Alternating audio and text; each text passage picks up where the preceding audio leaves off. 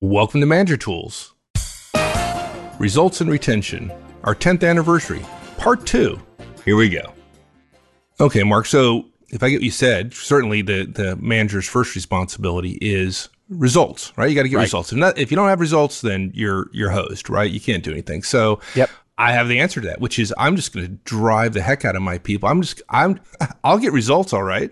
And I'll be doing the right thing, right? I'll be getting results, my primary responsibility. Yeah. But we know that won't work. There were a lot of guys like you a long time ago. It was like me a long time ago. Yeah. And me too, unfortunately. Yeah. It's interesting. You said at the beginning, it's all about results. And there were some people who were listening, I'm sure they're like, whoa. It's not really true. But guys, you want to be clear about something. Results is always first. What we're going to talk about here is second, not equal. And the reason why is because you can achieve results and have some other bad things happen. And as long as you achieve results, the organization continues. Now, I'm not suggesting it would be a good organization, but to some degree, if it's serving society and people are paying for its goods and services, it gets to continue. If you allow results to fail, but you take care of a bunch of other things, you won't continue on. And so the first responsibility of everyone in the organization within ethical boundaries is to ensure the continuation of the organization. Okay. That said, you're right, Mike. There's a downside to the necessity. It's an organizational necessity that results matter most. I think that's a key point. It is a necessity, right? That's the point you were making. Yeah. And when management was first invented, results were all that managers were accountable for. And very quickly thereafter, labor unions formed. Right.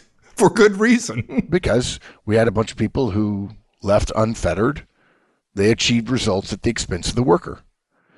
And if you're not going to get in trouble for abusing workers, when management didn't exist and they didn't know any better, and you are going to get rewarded for more production, even if it is at their expense, tyranny and despotism happen pretty quickly.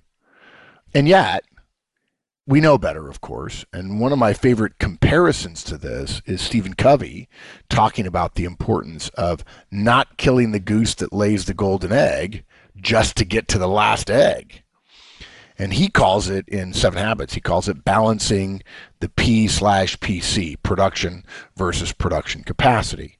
And what early managers did was focus only on production and ignored production capacity. Yeah, so if you have a car and you want to go as fast as possible, you get up to 150 miles an hour and you do that for an hour and the engine blows. Yeah, you got to 150 miles an hour for 10 minutes, but guess what? You're not going anywhere after that. Yeah, exactly. And what early managers did was focus only on production because they didn't care about production capacity. In fact, at that time, it's because labor was plentiful and cheap. But now we've since learned that even though labor may be plentiful and cheap, real value happens when labor gets smarter and costs come down and quality goes up at the same time. Without a balance or a break against more production, more results, production capacity often gets destroyed. And so organizations have learned that managers need a break against that drive only for results. The problem is that results become first, and instead of just being first, it ends up being the only thing, right? Yeah, results aren't first, right? First ends up morphing into only because, hey, all I care about is results. And that's an overstatement of, look, I care about results. Results are the most important thing. And you have to do that ethically, and you have to do it with respect and so on. But a high D boss slips and says, all I care about is results. If you have to boil it down to one thing, it's all about results, rah, rah, rah, while he chomps on his cigar in the caricature. Yeah. And maybe that guy means it, but a lot of us might say, all I care about is results, when in fact what we mean is, all I care about is results within a framework of other things, including the second most important thing.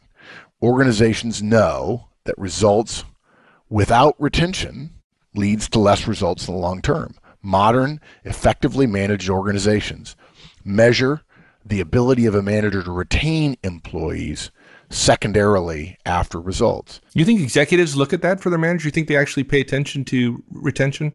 When you sit around and we look at people's baseball cards, we look at how successful were they? Did they do the things we asked them to do? And how good are the people that have worked for them? And oftentimes, it's an assumption that if we're looking at somebody who's really good, retention is already there. We would not look at somebody who burns somebody out. What we're looking for is how well did the people who they retained did. Now, clearly, if you're not retaining anybody, then you'll score a big fat 0 in that on your baseball card.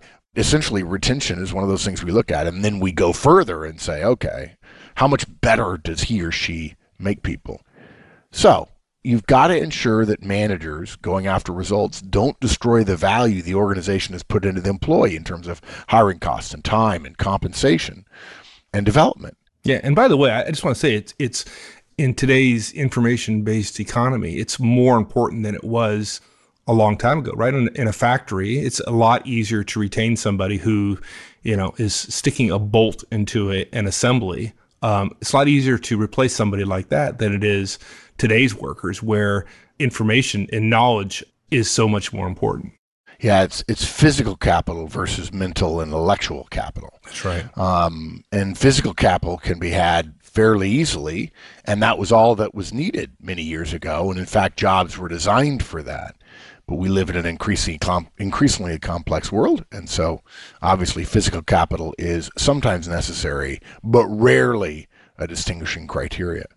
And you're right, executives are looking at it constantly. And a lot of people don't know this about the difference between managerial life and executive life. Executives are responsible for looking at and thinking about the long term. But most managers aren't. Most managers are thinking about operating in the short term.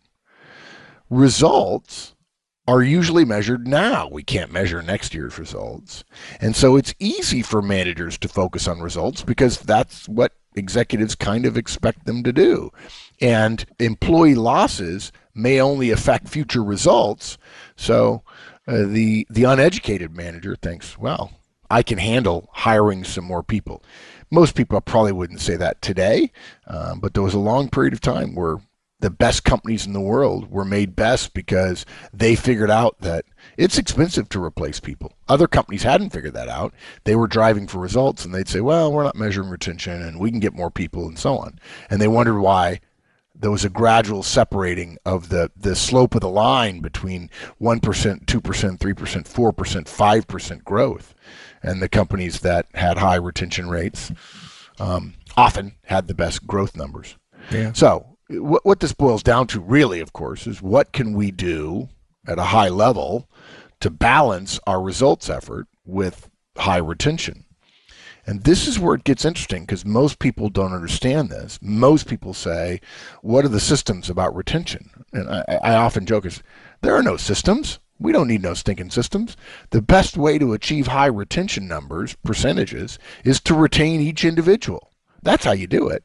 In fact, retention and the measurement of it assures managerial longevity and job security because the company can't retain people. You can't put in place enough systems to retain any one individual. And too many managers today mistakenly assume that the organization does the primary work on retention. The salaries have to be high enough. And by the way, you might think, oh, I don't know that I think that. No, you do. Many of you do. Then you say to yourself, oh, well, we don't pay as well as somebody else. Or, other people have better benefits, right? Those are all standard things. Well, hard to keep a guy here. He's got a higher offer somewhere else. That happens everywhere.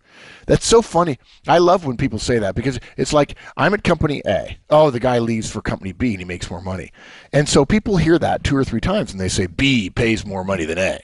Well, that's bad. Well, no, folks, they're reimbursing them. They're essentially compensating them for their goodwill, and they're essentially benefiting in the transition from internal salary compression. Here's the problem. When people at B come to A, they get a raise too. So the people at B are saying the same thing. And they're both wrong in the sense that the company and salary or benefits or workplace systems are the things that drive retention. Right. Folks think of HR as being the organization driving retention. And we know that not to be the case. It's not HR. Yeah, just because HR measures it and reports it doesn't mean they're responsible for it. Now, a lot of times they try to do it, But HR that is magically good cannot overcome managers who don't understand that their secondary responsibility is to keep people. There's no way the organization, as an organization, in terms of putting in place systems, policies, practices, processes, there's no way that organization can do enough to maximize retention. The organization's tools, your company's tools, are far too standardized, and therefore they're not tailored to every individual.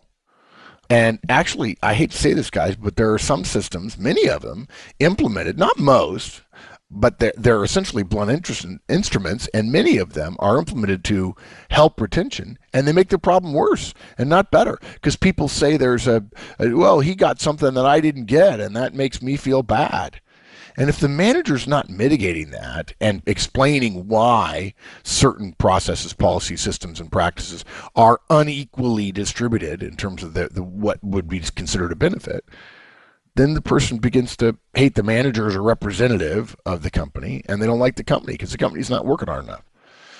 But the company cannot work hard enough to retain everybody. And guys, even if retention overall is high, that is never the result of an organizational system. No organizational system can be exceptionally good at retaining people. It always boils down to the manager. And look, the best companies in the world, those organizations expect to achieve high overall retention by helping managers tailor the organizational systems, right? The culture experience to each individual. You're in the middle of the organization, helping the organization speak to that individual contributor. Or if you're a director, speak to that manager and explain things. That's why we've said before, never forward an email onto your directs just with FYI. Say, hey, here's an email below about X from my boss, and here's what it means for us. And if you have somebody in your team who's in a completely unique role or different role, and it's not really that message doesn't apply to her, you would take her aside and say, hey, the message I sent to everybody doesn't apply as much to you. It's a system that relates to X and you work in area Y. So here's what this means for you. I want you to understand it. That's a huge part of management. I talk about managers being the military crest of an organization. I probably can't describe this very well verbally, but if the company is a little bit like a house, a picture of a house, which is like a rectangle, with a triangle on top of it, okay? And it's an oversimplification, but on a hill, guys, hills are not straight up on all sides. There are many hills, and you've been on them, where if you stand at the top, you can't see the bottom because the hill, looking at it from outside, is convex. The slope of the hill changes. You can see the ground surrounding the hill, maybe a mile or two out, but you can't see right at the base, right? There could be something sitting at the base of it, and you won't know it. Yeah, and so the military crest of a hill, if you think about a house, a long rectangular house with a standard sloped roof, if you're standing at the top, you can't see the base of the house right where the dirt or the grass or whatever runs into the house. Well, if it weren't a house and it were a hill, that's where the troops would be that would be attacking you. The military crest of a hill is down the edge of the slope to the point where you can see the bottom. And in fact, in some hills, depending upon how they're shaped, you could have a couple of military crests. The point being, if you're standing on the top of the house, at the top of the hill, you can't defend it until the people who are coming up the side of the house get to the roof line, because you can't see them and you can't shoot them. And managers represent the military crest of an organization. Yeah, and we're not suggesting you shoot your people, by the way. Yeah, I know. Yeah. But look, the people at the top can't know what the people at the bottom are doing. They're thinking about the future and things that happen outside the organization. People all the time say to me, the CEO seems distant. Well, some CEOs, some people, some individual contributors are naturally distant, not friendly, not warm, and so on. And sometimes the intellect it takes doesn't happen to be in the body of someone who's just a naturally pleasant person. It's unlikely that your CEO is a complete jerk, but often the intelligence, the foresight, the particular industry skills means that your CEO may not be the sweetest person in the world to talk to. And people complain about that. Well, the CEO spends a lot of time thinking about things outside the organization, and there's no way she's going to know 45,000 people. Now, the CEO is constantly thinking about the future and things outside the company, so then when he or she meets somebody internally, they're not that, they don't really connect that well. They're probably pretty skilled at asking you questions. And to defend the CEO a little bit, he doesn't want to. He doesn't want to know all your people personally because he doesn't have the bandwidth. He wants you to know them. You're in the middle of the company. You're at the military crest. You're supposed to create a special relationship with the people who report to you. If you're a director, you're supposed to create a great relationship with your managers, and then you're supposed to teach your managers how to create a great relationship with them. And we might have some suggestions about how you can do that, that we've proved over and over again work. And you're in the middle. And that's your job. Your job is to tailor systems and experiences to everybody. That's right, because the organization is made of a bunch of individuals, and what it takes to retain individuals is different for every individual. And there's no way the CEO knows what that is. And so the necessity of the manager, the necessity of middle management, right, to provide that connection between the CEO's view at the very top and the bottom of the hill, right? The middle manager are at the military crest. Right, because the CEO can't see the people at the bottom, and frankly, he or she shouldn't. And too many managers think that every person is the company, which is true in one way, but that the company has a relationship with each individual. And the fact is, the company would say, yes, we do, through you. And there are 10 of them, and there's only one of you.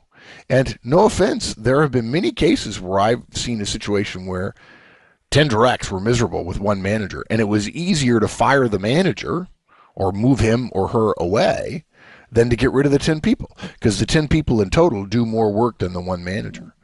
But part of the reason the managerial job is so hard is that companies expect so much of them and then underinvest in them. In fact, I'm pretty sure that Wendy or Danny a couple of months ago shared with me an article which said that frontline manager role is the most underinvested in role in corporations today.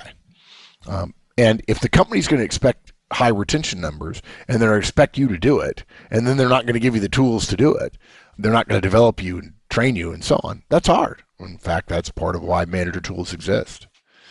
So your job is to retain people.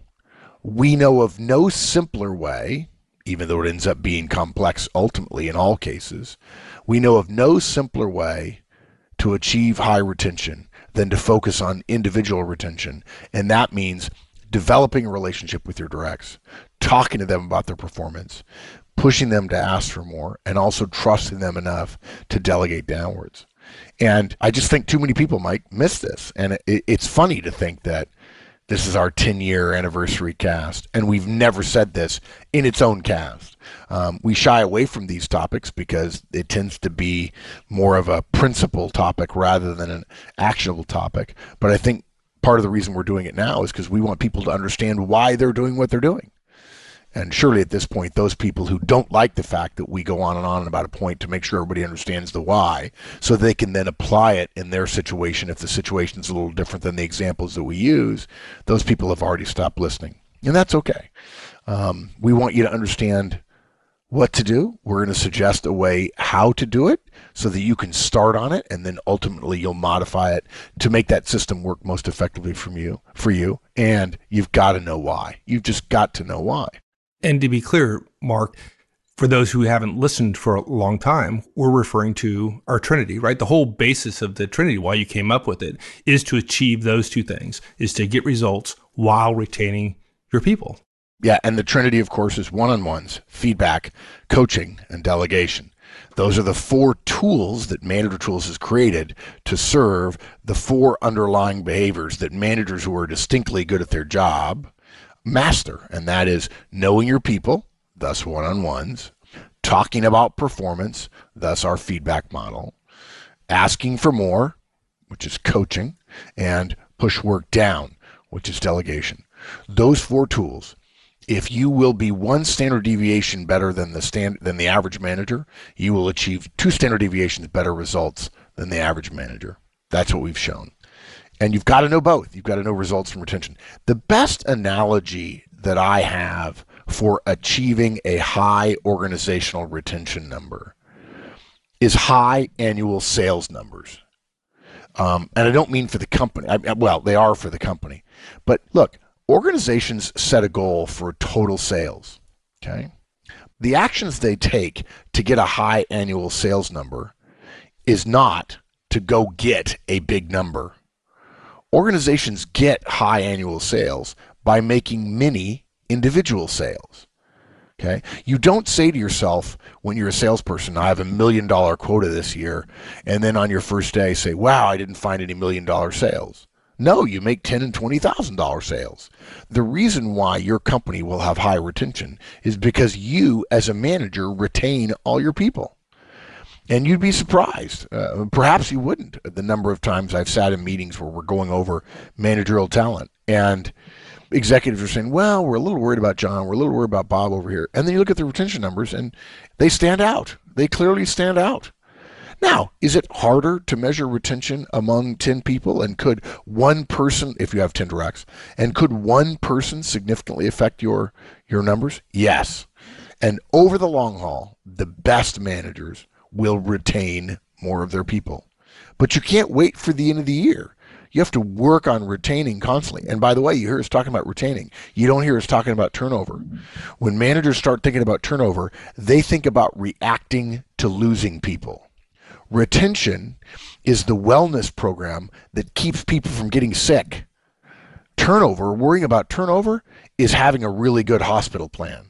But unfortunately, a lot of people leave even when you try your best to save them, when you're only working on saving them at the very end when turnover becomes an issue. And that's why smart managers don't really think about turnover. They think about retaining. And they think about a steady drip, drip, drip of retention efforts, including trust and openness and performance communications and development and understanding the individual and so on. Those managers do that day to day, week to week, month to month. So they don't have to worry about turnover. They know they're not going to keep everybody. On the other hand, they do it day to day. And the manager who's constantly trying to save people is the manager who didn't dot his I's and cross his T's along the way. There you go. Yeah. Pretty simple, really, Mike. I mean, I feel like I have 50,000 ideas for how you can retain people, but ultimately it depends on the individual and on your relationship. And folks, if you're not doing one-on-ones now and you think you know your people, I would encourage you to think again.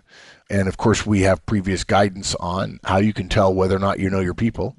Do the direct relationship acid test and ask yourself, write down a list of all the names of the people on your team, your direct reports, not your skips, just your directs. And then right next to those names, write their spouses and kids' names. Yeah. If I had one suggestion for people who are new to us and who haven't looked at our Trinity stuff, go to the website, www.manager-tools.com, and find the Manager Basics, the basics under podcast. And if you want a place to start, that's it right there. Yep. Simple. And that makes this cast actionable. There you go. Go listen to the podcast. All right, good. Let me summarize. Guys, our first ever cast in 2 parts. Sorry about that, but these are important principles. This is our first cast about first principles, and we'll be revisiting core principles periodically in the next 10 or 20 years. The bottom line is the 2 most important things managers do are, number 1, results, and number 2, retention. Okay? Those are your watchwords. Highly effective managers achieve results, whatever the organization asks them to do, and if you don't know what to do, go find out. And they do so in a way that's sustainable, to use a word that is rightly popular right now, so that your team stays. Actually, your team doesn't stay. Individuals on your team stay. And that allows you to achieve future results more cheaply. And no offense, I don't mean cheaply, less expensively, let's call it that. And in order to get results from retention, you got to know what your results are, and you got to know who your people are as individuals. There you go. Okay, my friend. Thank you. Thank you, partner. Anytime. We'll see you later. Thanks, everyone. Hope you enjoyed it. We'll see you next week. Meantime, have a great one, folks. This podcast was produced by Manager Tools. Manager Tools creates actionable management guidance every single week. To receive additional materials via our newsletter, And to find products for situations you may face as a manager or a professional, go to www.manager-tools.com. Search for Manager Tools on Facebook, Twitter, and LinkedIn.